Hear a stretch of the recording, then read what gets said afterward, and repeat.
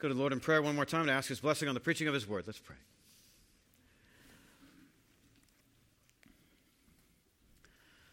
Father, we admit we are blind to the things of you in Scripture and in Christ, unless you give us eyes to see and ears to hear. We can read our Bibles, we can listen to sermons and not understand, not comprehend, not respond, not feel any delight or attraction or conviction or sorrow or joy in any of the things that you say to us. Unless you give us hearts to understand and hearts to obey and hearts to change the way we think about you and how we get saved and what it means to be your people. What we don't know like we think we know. So Lord, would you reform our thinking? Would you reshape how we think through the word of Christ? For His glory we pray. Amen. Probably dating myself here, but back in the 90s, it's a good time. Back in the 90s, it was popular to display a random dot stereogram as art in your home. I didn't know what a random dot stereogram was when I saw one. I didn't even know what it was when I searched for that thing on the internet when I was thinking about how to introduce this sermon. But I found out that it was called a random dot stereogram. A random dot stereogram is a patterned image in different colors of what appears at first sight to be only a tapestry of lines and dots and shades. But if you hold it close and back up, you can see a hidden picture in or through that tapestry. You know what I'm talking about? At first, you only see superficially without seeing what's really there to see, until you kind of unfocus and refocus your eyes to see what is actually there. Some people can see the picture within or behind the pattern almost immediately. And I have to admit, I'm jealous of those people because I can't see it. I was looking at random dot stereograms online for I was embarrassed to say how long I did this. And I was taking my laptop in my chair and kind of putting it forward. I was is anybody looking at me? My kids aren't around, are they? And I was looking at it and then taking it away from my face, seeing if I could see it. I couldn't see the image. I could never see it. So when other people see the picture within the pattern and you can't, the temptation is just to kind of assume the picture isn't really there, like you guys are crazy, there's nothing there to see. Or to pretend you see the picture just like everybody else when really you're still blind as a bat to it. Oh yeah, I see it, oh yeah. That's beautiful. But just because you can't see it doesn't mean it's not there. In our series through the Gospel of John, we've come to the end of Jesus' public ministry already in chapter 12. John 12, 37 to 50, if you'll turn there with me in your Bibles, John evaluates the public response to Jesus' public ministry of teaching and healing. And that overall public response was unbelief. They do not see in Jesus or in his signs what is really there to be seen. And this unbelief raises 5 questions about faith. 5 questions about belief in Jesus. So if you have been reading John 12 this week in your quiet time to prepare for the hearing of God's word, you may have noticed that faith language predominates. Verse 37, verse 38, verse 39, verse 42, 44, 46, all include mentions of faith or believing. So we want to try to ask and answer from our text 5 questions about believing in Jesus. So follow along in your Bible as I read out loud for us, John 12, verses 37 to 50. Though he had done so many signs before them, they still did not believe in him, so that the word spoken by the prophet Isaiah might be fulfilled. Lord, who has believed what he heard from us? And to whom has the arm of the Lord been revealed? Therefore they could not believe. For again, Isaiah said, he has blinded their eyes and hardened their heart, lest they see with their eyes and understand with their heart and turn, and I would heal them. Isaiah said these things because he saw his glory and spoke of him. Nevertheless, many even of the authorities believed in him, but for fear of the Pharisees they did not confess it, so that they would not be put out of the synagogue, for they loved the glory that comes from man more than the glory that comes from God. And Jesus cried out and said, whoever believes in me believes not in me, but in him who sent me. And whoever sees me sees him who sent me. I have come into the world as light, so that whoever believes in me may not remain in darkness. If anyone hears my words and does not keep them, I do not judge him, for I did not come to judge the world, but to save the world. The one who rejects me and does not receive my words has a judge. The words that I have spoken will judge him on the last day. For I have not spoken on my own authority, but the Father who sent me has himself given me a commandment, what to say and what to speak. And I know that his commandment is eternal life. What I say, therefore, I say as the Father has told me. So 5 questions about faith that we need to ask and answer from this passage. First, why don't people just believe? Why don't people just believe? Verses 37 to 41. So many public signs. And John has only given us a representative sampling of them in the 7 that he has shown us. Why don't people just believe? Water to wine, the raising of the official's son, the paralytic at the pool, the feeding of the 5,000, walking on water, the man born blind, Lazarus raised from the dead. Why don't they just believe? Well, people don't believe because we don't want to. We're as stubborn as Old Testament Israel, that's why. That's John's answer. This is how it's always been. This is how it was with Old Testament Israel, according to Isaiah 53:1. Who has believed what he heard from us, and to whom has the arm of the Lord been revealed? In Old Testament context, that's addressing Israel's unbelief, even in Isaiah's day. They didn't respond well to Isaiah. Despite God's word to them from Sinai and God's power displayed for them in the Exodus from Egypt and the conquest of Canaan, despite God's word to them through Isaiah and his judgments against them due to their disobedience, they didn't believe. John says here that the Jews of Jesus' day refused to be persuaded by Jesus' signs in order to fulfill the same word from Isaiah 53. Old Testament Israel then was not just representing itself in its own historic and national unbelief. Old Testament Israel was also representing the unbelief of Jews in Jesus' day. And as a nationalized Adam entering the expanded garden of the land flowing with milk and honey, Canaan, Israel represented all humanity from all time in our stubborn unbelief as a response to God's generosity in revealing himself to us.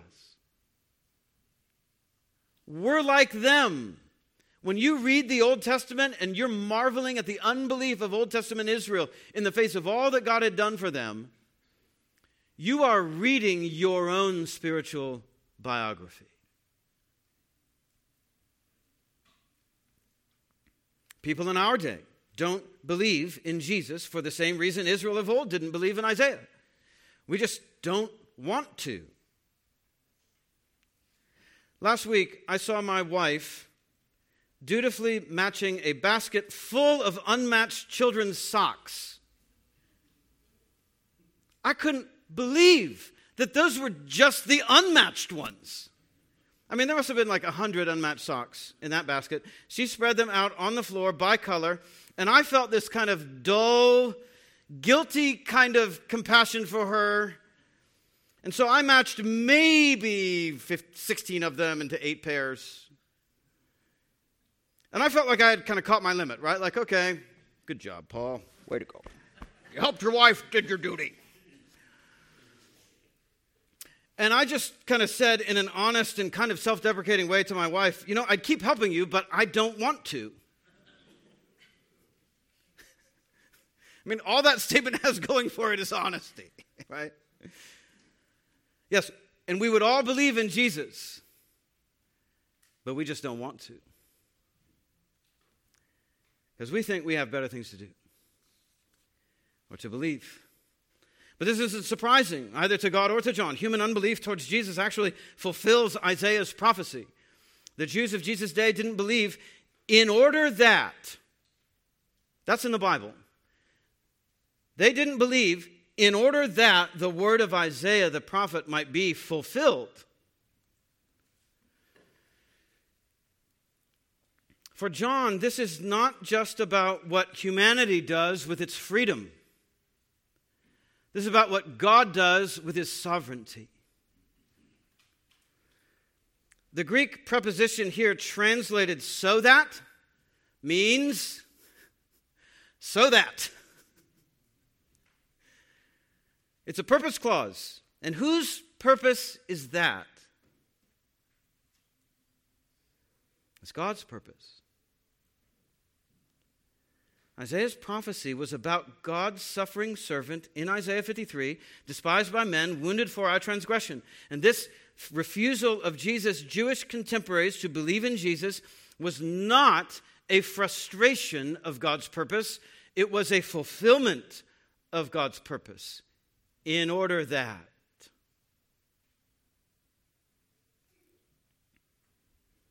Their unbelief, sinful as it was, would result in Jesus' death to atone for our sins.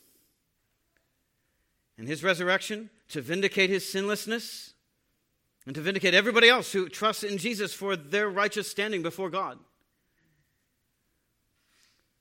But it wasn't just that they were unwilling to believe. It wasn't just that they didn't want to. It was that they were unable to believe. Look there in verse 39. We are as blind as Old Testament Israel. We literally don't have the heart to believe in Jesus. That's why seeing signs that Jesus doesn't fix human inability to believe. Just seeing him do some amazing thing doesn't open your eyes to what the meaning of that thing was that he did. Because seeing with the eyes of your head is different than seeing with the eyes of your heart. And hearing with the ears of your head is different than hearing with the ears of your heart. You can see something without recognizing it, like in a stereogram. I mean, that's true even physically. How much more true is it spiritually? John quotes here from Isaiah 6, which is Isaiah's vision of God's holy glory and God's commission for Isaiah's preaching to harden and blind God's rebellious people. God had commissioned Isaiah literally to preach Israel into exile because Israel was rebellious against God's law and did not return his love. Israel from the Old Testament didn't trust and obey God's word in the law because they literally didn't have the heart for it. So as a punishment, God hardened them in their blindness and hard-heartedness to his truth and love. And yet again, God was aware of this problem. This did not surprise God. God knew it was going to be like this from the beginning. From before they ever even entered the promised land, in fact. Listen to what Moses says to Israel on the cusp of entering the promised land in Deuteronomy 29, 2 through 4, which is after they have already been wandering around for 40 years in the wilderness because they didn't believe the first time when they came to the borders of Canaan and saw the giants and were afraid of them. And so Moses says, hey, I know what's going on here, and so does God. Deuteronomy 29, 2 through 4, you have seen all that the Lord did before your eyes in the land of Egypt, to Pharaoh and to all his servants and to all his land, the great trials that your eyes saw. The 10 plagues. The signs, those great wonders. But even though you saw them, but to this day the Lord has not given you a heart to understand, or eyes to see, or ears to hear.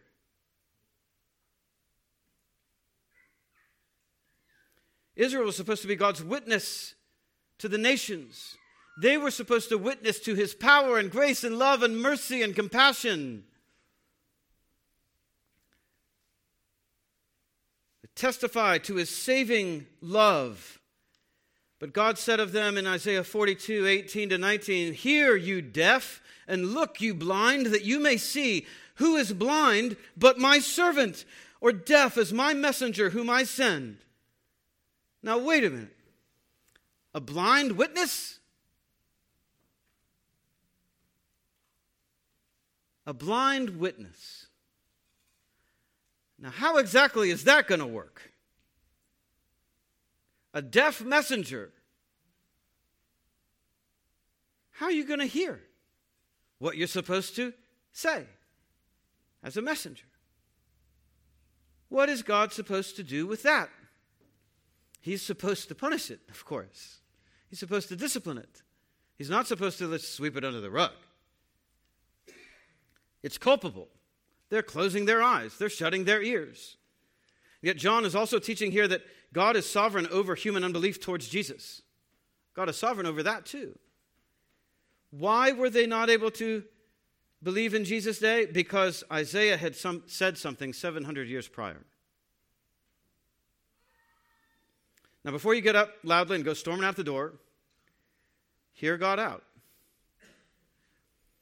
God is not the one who sinned. You and I are the ones who sinned. When we were as free as the human race has ever been in the Garden of Eden before the fall of man, what did we do with that freedom? Right. We used it to sin. We sinned in Adam, our head, our representative. Now again, you may not like that. Why am I held accountable for Adam's sin?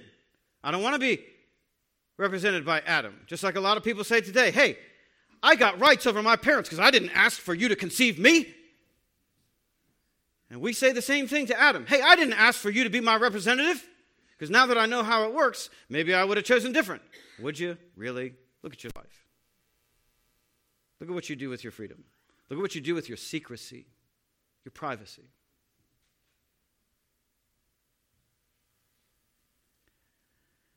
And of course, if you don't like being held accountable in Adam, then you can't also like being made righteous in Christ. Because it's the same representative principle. Headship. You want righteousness in Christ? Then you got to own your sinfulness in Adam. Jesus is, after all, the second Adam. You can't have Jesus as your new rep if you don't own Adam as your old rep. That's just Romans 5. Our fall into sin was way deeper than we want to admit. It did not erase God's image in us, but it did deface God's image in us. It soiled and spoiled every component and faculty of our humanity. Our thinking and our feeling, our attitudes, our inclinations, what we gravitate towards morally or immorally, and why, our relational tendencies, our assumptions about God, everything in us got bent by Satan's lie. You will not surely die, Satan said, for in the day that you eat of it, the fruit of the knowledge of the tree of evil. It's a hard sentence to say. The fruit of the tree of the knowledge of good and evil. In the day you eat of that, God knows that you will be like him, knowing good and evil. That's the lie. Why was that a lie? Well, it was a lie for many different reasons. It's misrepresenting God, but it's also misrepresenting humanity. They were already like God. They were made in his image. They were more like God than the pre-fallen angel that Satan used to be. They were more like God than the adversary to God that Satan now was. And they were more like God than they themselves would be if they had eaten from the forbidden tree. Satan soured humanity on God by lying to us about his character and about our privileges as those made in his image. He embittered us towards God with that lie, and we trusted Satan's word about God more than we trusted God's word about God. Of any tree in the garden you can eat, just not this one. And God had warned us very clearly, don't eat from that tree or else you're going to die. We did it. And so he brought it. He brought the curse. Just as he said he would. That's not God's fault. That's our fault. This blinding and hardening here then is part of God's curse on man's disobedience. Nothing about this is unfair. In fact, God had stacked the deck in our favor. Think about this. He created Adam with a positive inclination to obedience and an ability not to sin. And he put him in a garden of paradise, of delights. Everywhere he looked, beauty, fruitfulness, deliciousness, love. It was a free will choice for Adam. And he freely chose wrong. When he sinned, it changed his nature from holy and free to sinful and bent towards serving sin. And we inherited his nature. We are his children. And we are now made not only in God's image, but in Adam's. And that means we ourselves are free only in the sense that we are free from outside coercion to sin, but we are not free from inward or natural compulsion to sin. There's a difference. No one, brother, is putting a gun to your head saying, look at pornography or I'll blow your brains out. That would be outward coercion. Nobody's doing that to you. Nobody has to. You do that all on your own. No one's holding your mom ransom until you sell out for worldly power and influence and comfort and ease and prosperity. Live for money or I'll kill your mom. No one has to do that to you.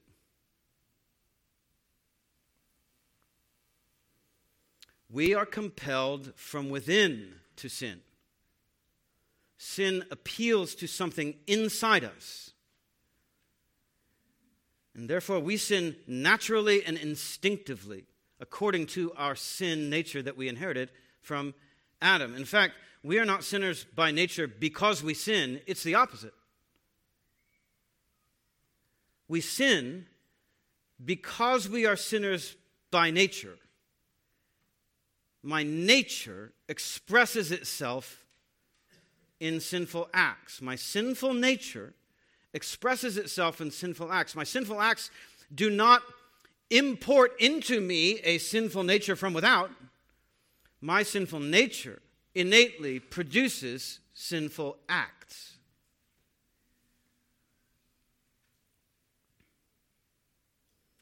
And that makes it worse. That means when we sin, we can't just say, as we often hear, oh, that wasn't really me. That wasn't the real me when I did that. I didn't mean that. Oh, yes, it was the real you. Yes, it was. That's what's so concerning and guilt-inducing, is that it was your nature and you did mean it. But that's not all. God is God. He's sovereign creator. We are sinful, finite, dependent creatures who resent our dependence and our creatureliness. But God says that part of his glory as God is that he has mercy on whom he has mercy, Exodus 33:19. And the Apostle Paul rightly concludes, after quoting that in Romans 9:18, that God also hardens whomever he will. Now, the only way that sentence works is if God has all the moral high ground, and he does. That means that God is the one who has the prerogative to either give mercy or withhold it. That's what mercy is. It's an unentitled kindness, not giving you what you do deserve.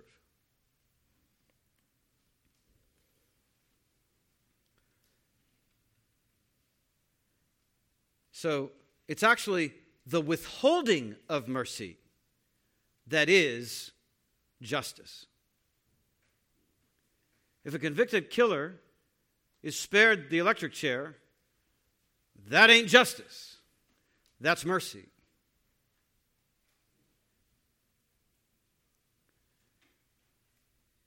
Giving mercy is giving what is not owed, expected, earned, or entitled. No sinner is entitled to God's saving mercy. None. Or even to the opportunity for God's saving mercy.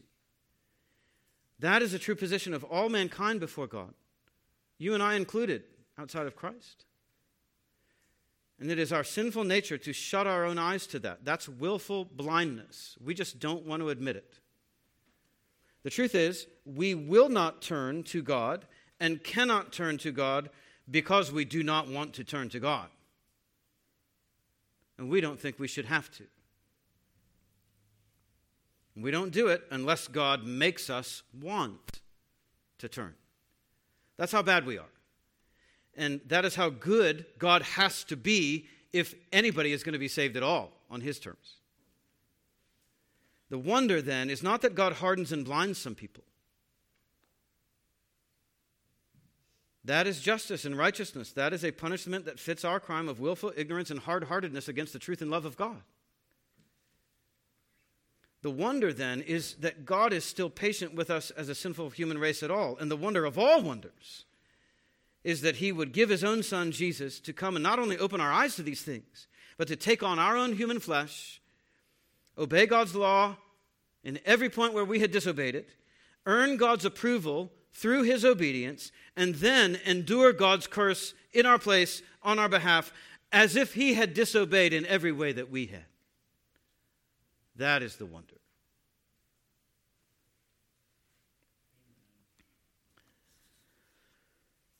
I can't tell you how often I have to say to my dear 3-year-old boy, "You've got your shoes on the wrong foot."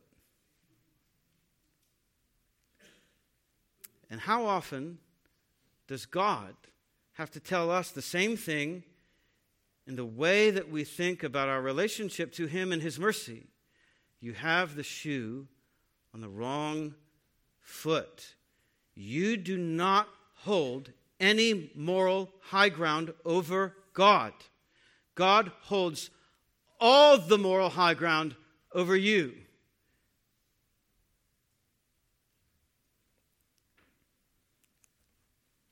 God does not owe you or anyone else God, we owe God.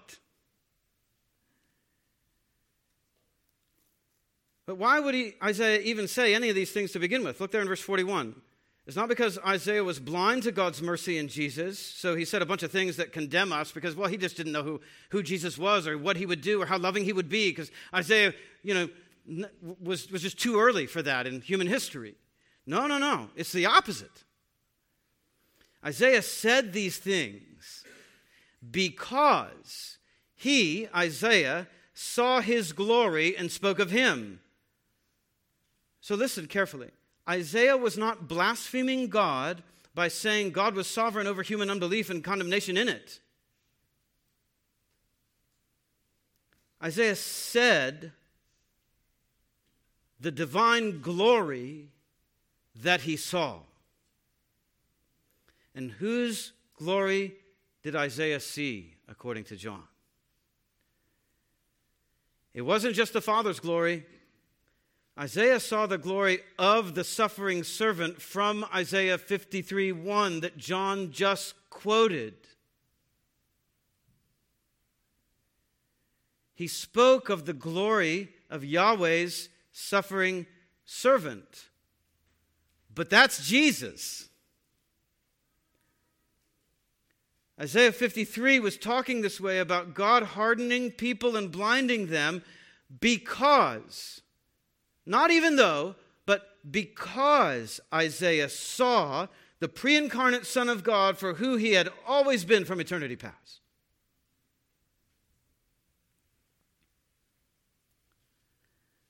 What Isaiah saw in Isaiah 6, holy, holy, holy, preach them into exile until their eyes are blind and their ears are deaf.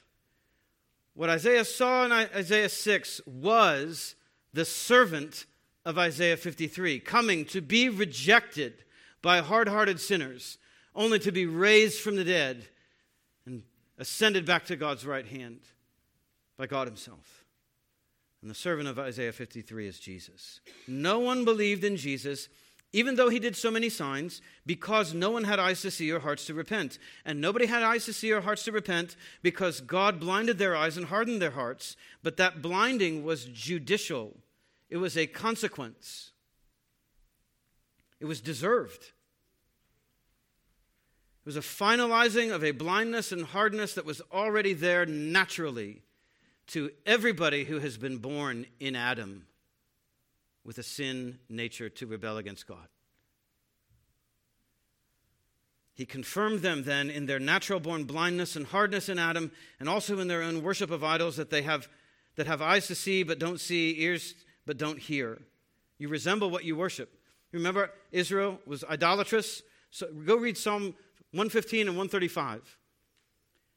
They become like their idols. The idols that they worshipped had ears but didn't hear, mouths but didn't talk, eyes but didn't see. And what did Israel become? They became blind and deaf, just like the idols they worshipped. God knows how to make a punishment fit a crime. It's chilling. You don't mess with him. That's a God who deserves the name.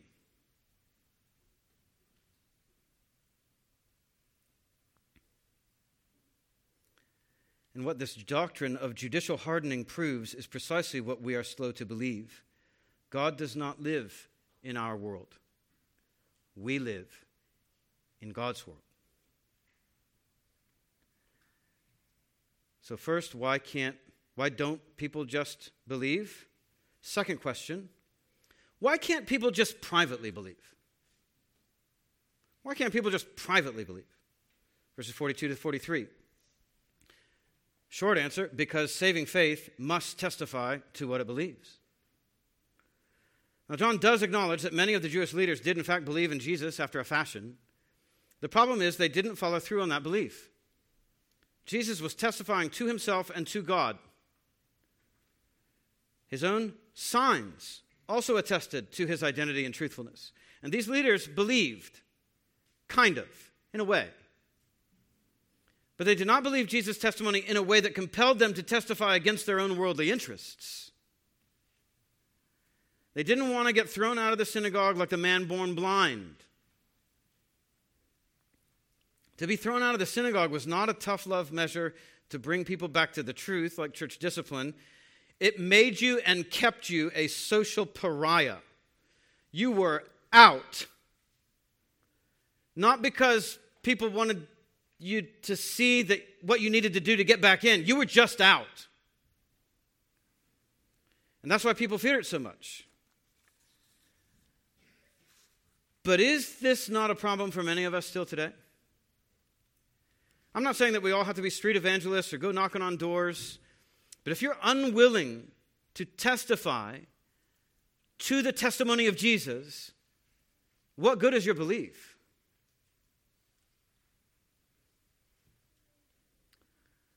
I had a friend in high school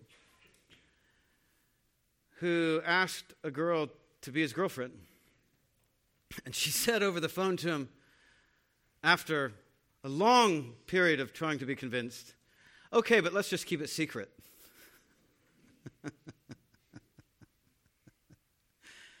Yeah.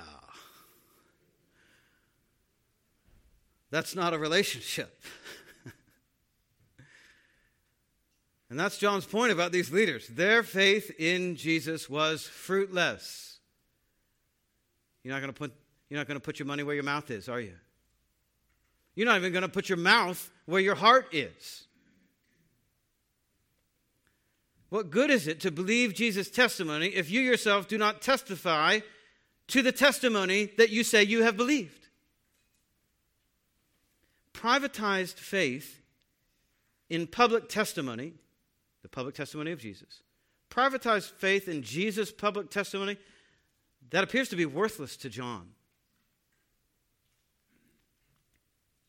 Friends, bearing self-sacrificial testimony to Jesus is part and proof of believing Jesus' self-sacrificial testimony. Evangelism is not extra credit Christianity. It's entry level. You believe? Talk like it.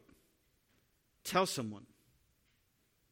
Tell someone who doesn't believe that you do believe and that they should believe. Or else I'm not sure I believe that you believe.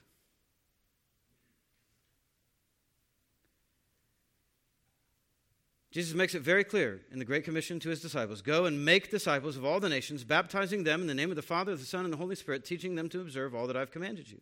Well, what are you doing about that, Christian? Or are you just assuming that other Christians are doing that?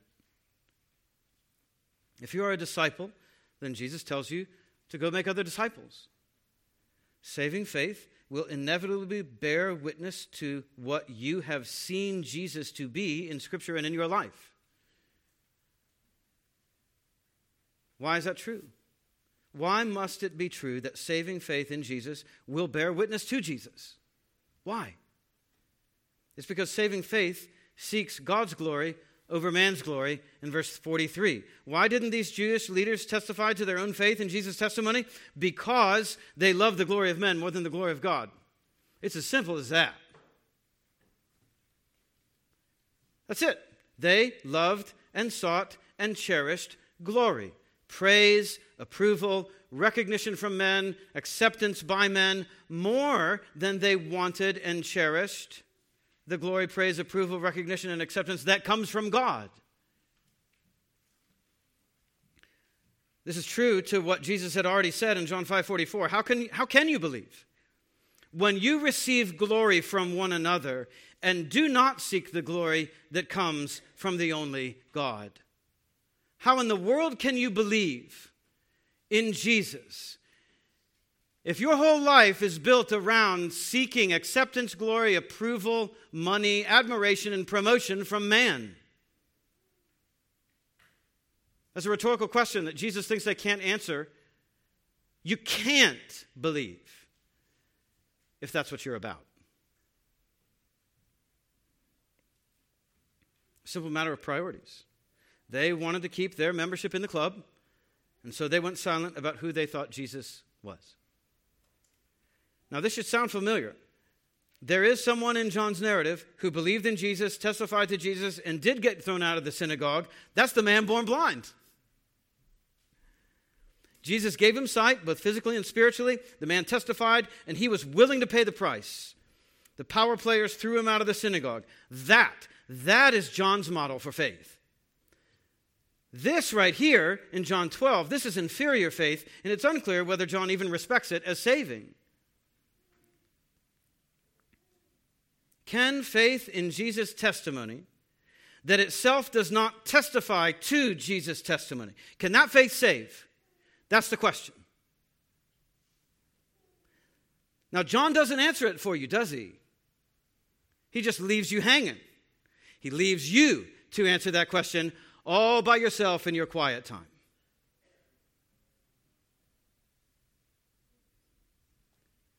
And he's leaving you with that question hanging in your mind on purpose, and he expects you to answer it like he would. Many of them believed, but they would not confess it. And the question John intends to raise in your mind is, are these religious leaders even saved? If they know who Jesus is, but they won't stand up for him. There's a visceral reaction to that when you put it like that, is there not? Shame on them. Oh, you knew who he was? You knew, and you said nothing. Ah, yes, it's very clear when it appears in someone else's life, is it not?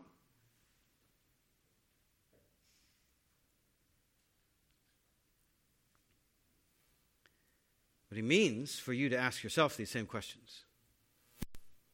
Do I believe if I do not testify?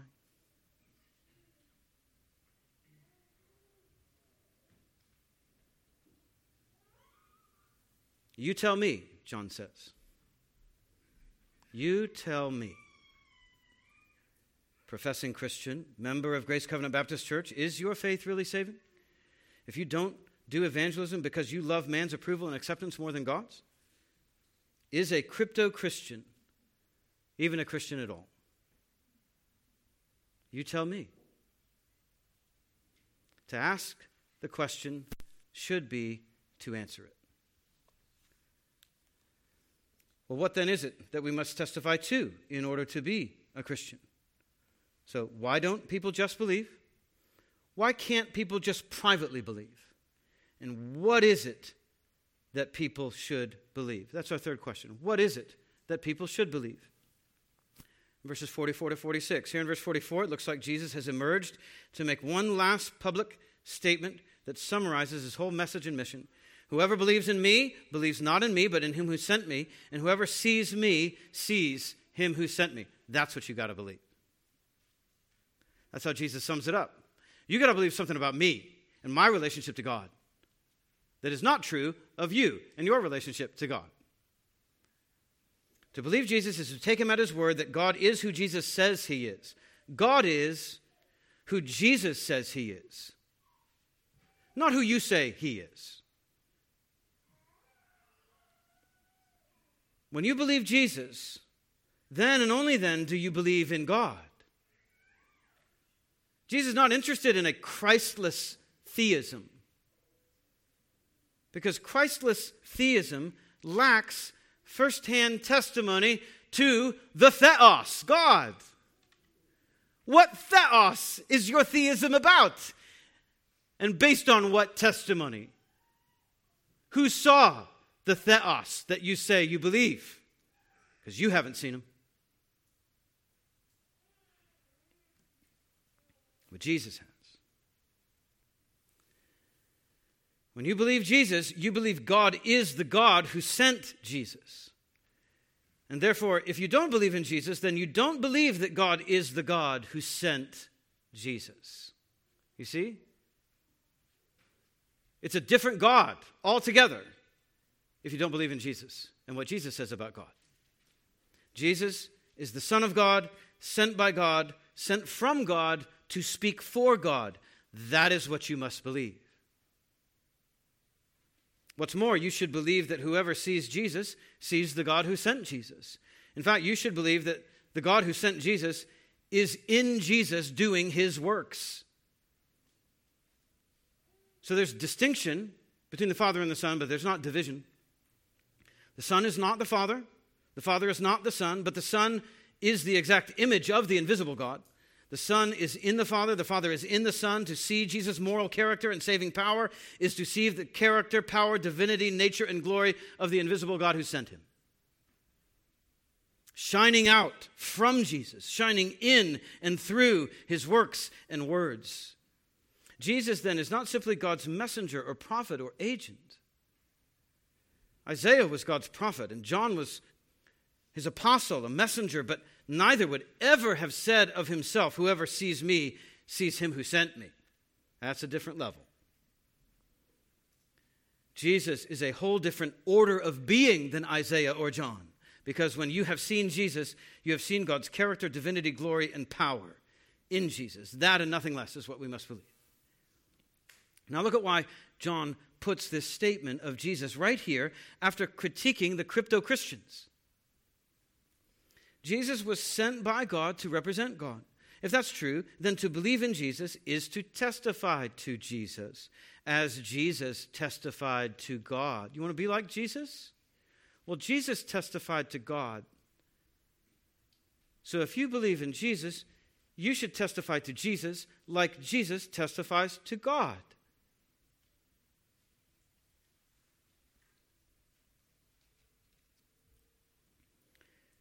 Jesus glorified God by testifying faithfully to God in the world, to the world, even to his own hurt and to his own death. And so we glorify Jesus by testifying faithfully to Jesus in the world, even to our own hurt, even to our own death if necessary. And in that way, when other people see us, they may not see a perfect image of Jesus, but they should see a faithful image of him. Jesus will say to us later, "As the Father has sent me, so I send you." So when you see Jesus, you see God. But Christian, when others see you, do they see Jesus in you? Do they hear Jesus from you?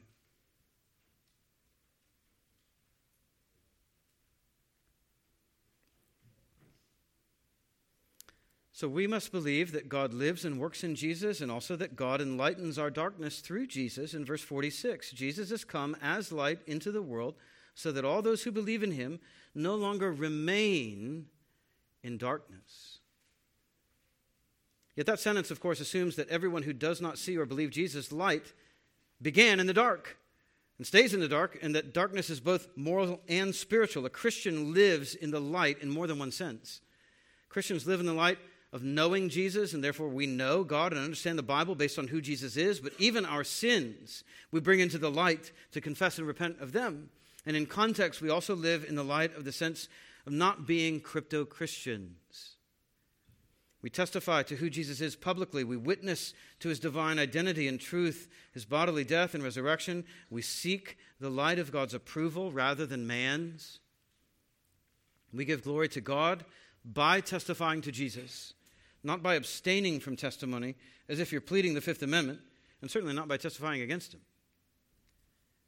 Jesus came as light, and so we live in his light. We no longer live by the darkness of mere human philosophy or ambition or acceptance. We live by the light of God's truth and power in Jesus. The light of Jesus then becomes the criteria for all of our thinking, feeling, deciding, and prioritizing. We bring everything into that light. And that is what enables us to live in ways that seek God's approval over man's approval. But then fourth question, what if we don't believe? What if people don't believe? Verses 47 to 48, if anyone hears my words and does not keep them, I do not judge him. For I did not come to judge the world, but to save the world. The one who rejects me and does not receive my words has a judge. The word that I have spoken will judge him on the last day. In context, hearing Jesus' words without keeping them means saying you believe him in private without bearing witness to him publicly. He's not addressing people who reject Christianity outright. He's addressing the crypto-Christian trend in verse 43 that was sweeping the city of Jerusalem. When Jesus says he does not judge crypto-Christians, those who hear him, they hear what he says, they've got ears, they just don't keep his words. When he says he does not judge them because he didn't come to judge, that coming is specifically his first coming, his incarnation and earthly resurrection. So if anyone heard and didn't obey Jesus' word during his first advent, Jesus wasn't the one who would judge them, at least not while he was living here on earth. But that doesn't mean that they would get off scot-free for their unbelief, or if they never came out clearly for Jesus. It's the same for those who reject Jesus' teaching outright or take it to mean something Jesus never meant by it. That also is unbelief. The word Jesus has spoken will judge such people.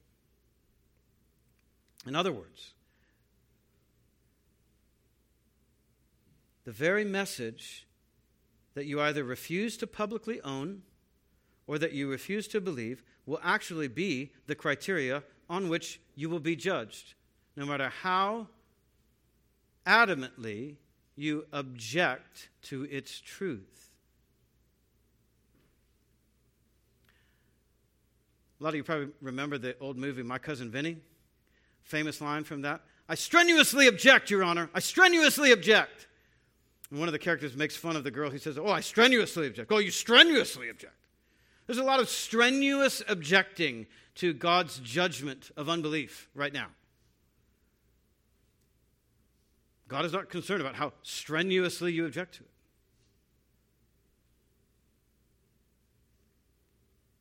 Because Jesus' word is still going to judge you. Precisely because you reject it. So Jesus is flatly contradicting the spirit of our age here. Christian, Jesus will not understand it if you caved in and clammed up every single time you had the chance to speak up for him in public because you were afraid to sacrifice for him. If you believe Jesus' testimony, then testify to it. And non-Christian, just because you reject Jesus' word doesn't mean you'll be judged by a different word or standard or not judged at all. No, the Jesus of the Bible, the real Jesus, says you will still be judged by the standard and truth of the very gospel you rejected.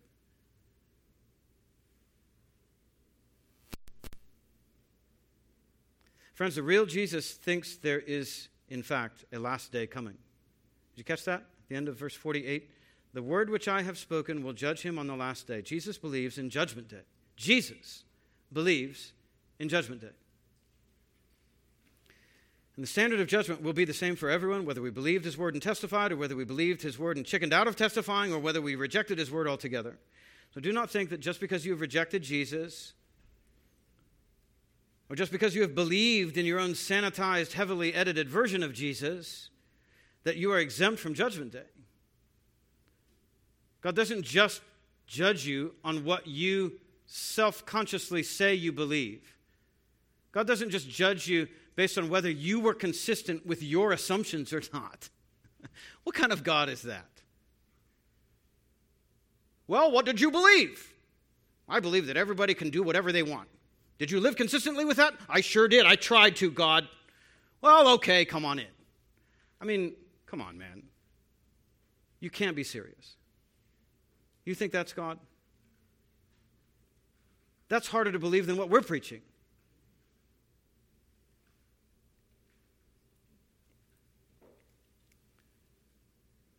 If you believe in the real Jesus and his words, you must believe in Judgment Day. And the way you make it through Judgment Day is to believe that God is our holy creator and our righteous judge, who created us to know and love and serve him forever. We sinned against him and committed blasphemy, sacrilege, by believing Satan's lie that God is really not as good or loving or righteous or wise as he said he was. And we really can't leave right and wrong up to him. We rebelled against God's moral authority over us, wanted to rule ourselves as if we could do a better job than God. And that rebellion drew down God's righteous anger at us for our rebellion. And yet God sent his only Son, Jesus Christ, into the world to take on our human flesh. And God the Father was in Jesus, reconciling us to God by Jesus' sinless life, lived for us by his undeserved death in our place for our sins, under God's wrath.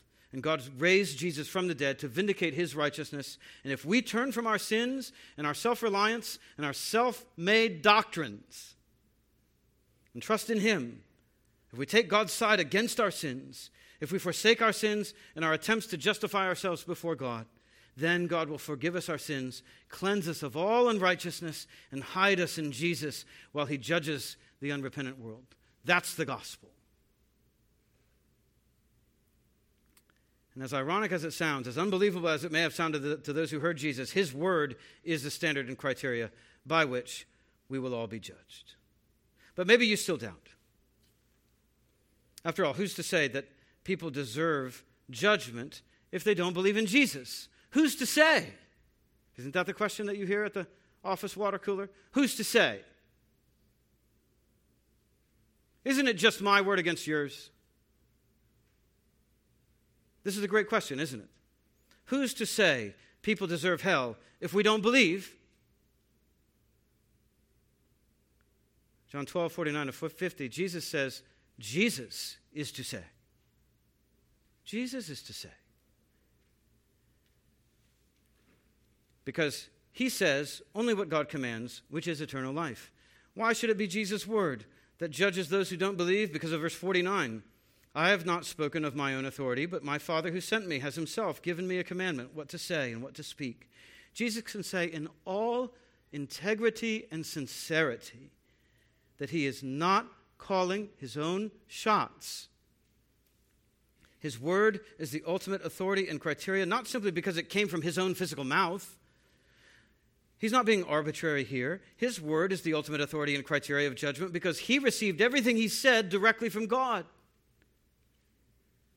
The Father gave Jesus a commandment, and that means Jesus is under the authority of his Father.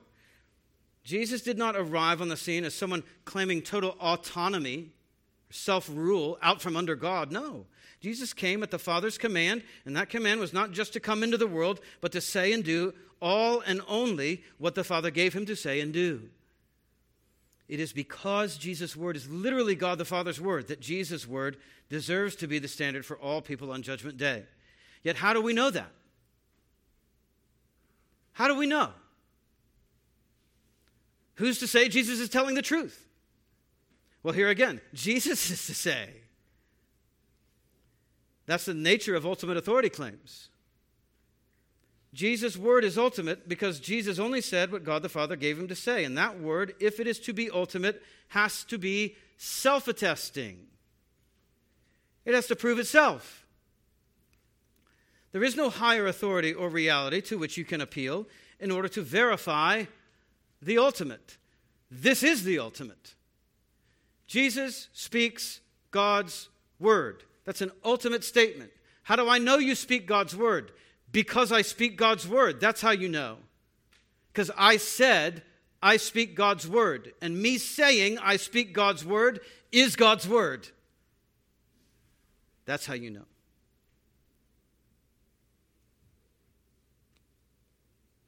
So Jesus is using his own word to testify to his own word because there is no higher word to which he can appeal. After all, John began by introducing Jesus to us in John 1 as the embodiment of God's word. In the beginning was the Word was with God, the Word was God, and the Word became flesh and dwelt among us. Ultimate authority.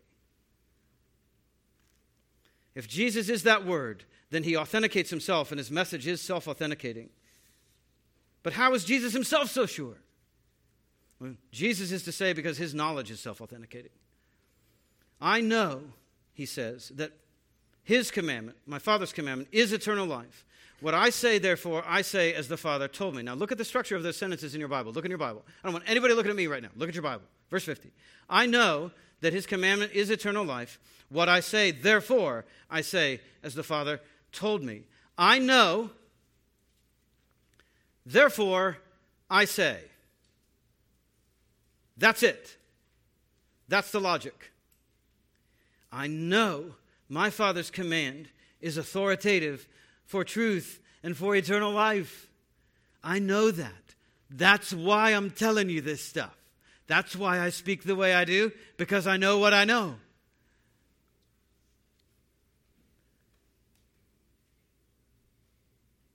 Therefore, I speak that, and you should believe that.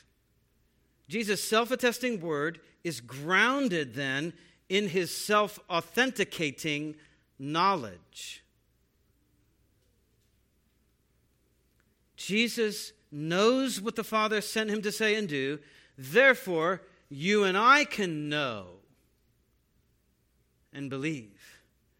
Jesus' word is true, because his knowledge of his Father's message is reliable. He knows what he is talking about. That's a simple way to put it. Jesus knows the God and the message he's talking about. That's why you should believe. And that's why he is to say, and no one else. There's no higher testimony or proof or witness or confirmation to seek in order to verify what Jesus said or who Jesus is. You take him at his word, or you leave him. That is the nature of any claim to ultimate authority and reality. It's necessarily self-attesting, self-authenticating, and therefore it can only appeal to itself. And Jesus is saying that he is the ultimate truth and teaches the ultimate truth, which he got straight from the Father's mouth. You can take Jesus at his word, or you can not take him at all. What if every time I came home from work, or came home from lunch with a friend at church, my wife grilled me? Where were you? I was at lunch with Trent. Well, how do I know? You got the receipt? What's the mileage on your car? I'm calling Trent. Man, I was with Trent because I told you I was with Trent. And if you don't believe I was with Trent, we got bigger fish to fry in our marriage. Right? Yeah. Jesus expects you to trust him. You can't have a relationship with him if you're always continually doubting what he says about himself. If you don't take him at his word, but if you do take him at his word, there is a lifetime, there's an eternal life of love and happiness and joy and reconciliation and power waiting for you with him. That's the way a relationship works. You got to take him at his word. And the signs that Jesus did are there only to encourage you to take Jesus at his word. And friends, if Jesus is this confident in his own word, then we ourselves should testify to that word with confidence ourselves, even if the response to our own preaching and evangelism seems as unbelieving as the response to Jesus' signs was. Keep speaking the gospel. It's not a waste. It's not a waste for you to speak the gospel, even when people reject you in it. Listen to this. Listen again to our old dead Anglican friend, J.C. Ryle. We'll close with this. We see here that the words of those who speak for God are not thrown away simply because they seem not to be believed at the time. Is that your experience in evangelism very often? Christ's words, though despised and rejected by the Jews, did not fall to the ground. Those whom they did not save, they will condemn. There will be a resurrection. I love this as a preacher. There will be a resurrection of all faithful sermons on the last day. Great is the responsibility of preachers. Their words are always doing good or adding to the condemnation of the lost. They are a savor of life to some and of death to others. And great is the responsibility of the hearers. They may ridicule and despise sermons, but they will find to their cost at last that they must give an account of all they hear. The very sermons they now despise may be witnesses against them to their eternal ruin. End quote. Friend, if you are hearing these words of Christ, they will be your everlasting life or your everlasting ruin. Believe them now and live. Let's pray together.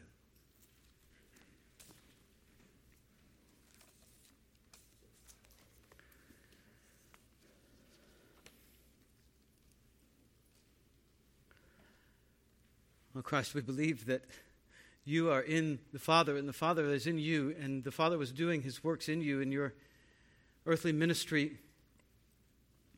And we love you. We trust you. We want to trust you more. Forgive us for what remains of our unbelief. And draw more people through the ministry of this church to believe in you, to trust you, to take you at your word that you really are who you say you are, that you really do speak only what the Father has given you to speak, and you really only do what the Father has given you to do. You really are trustworthy. We really can take you at your word, and we really should.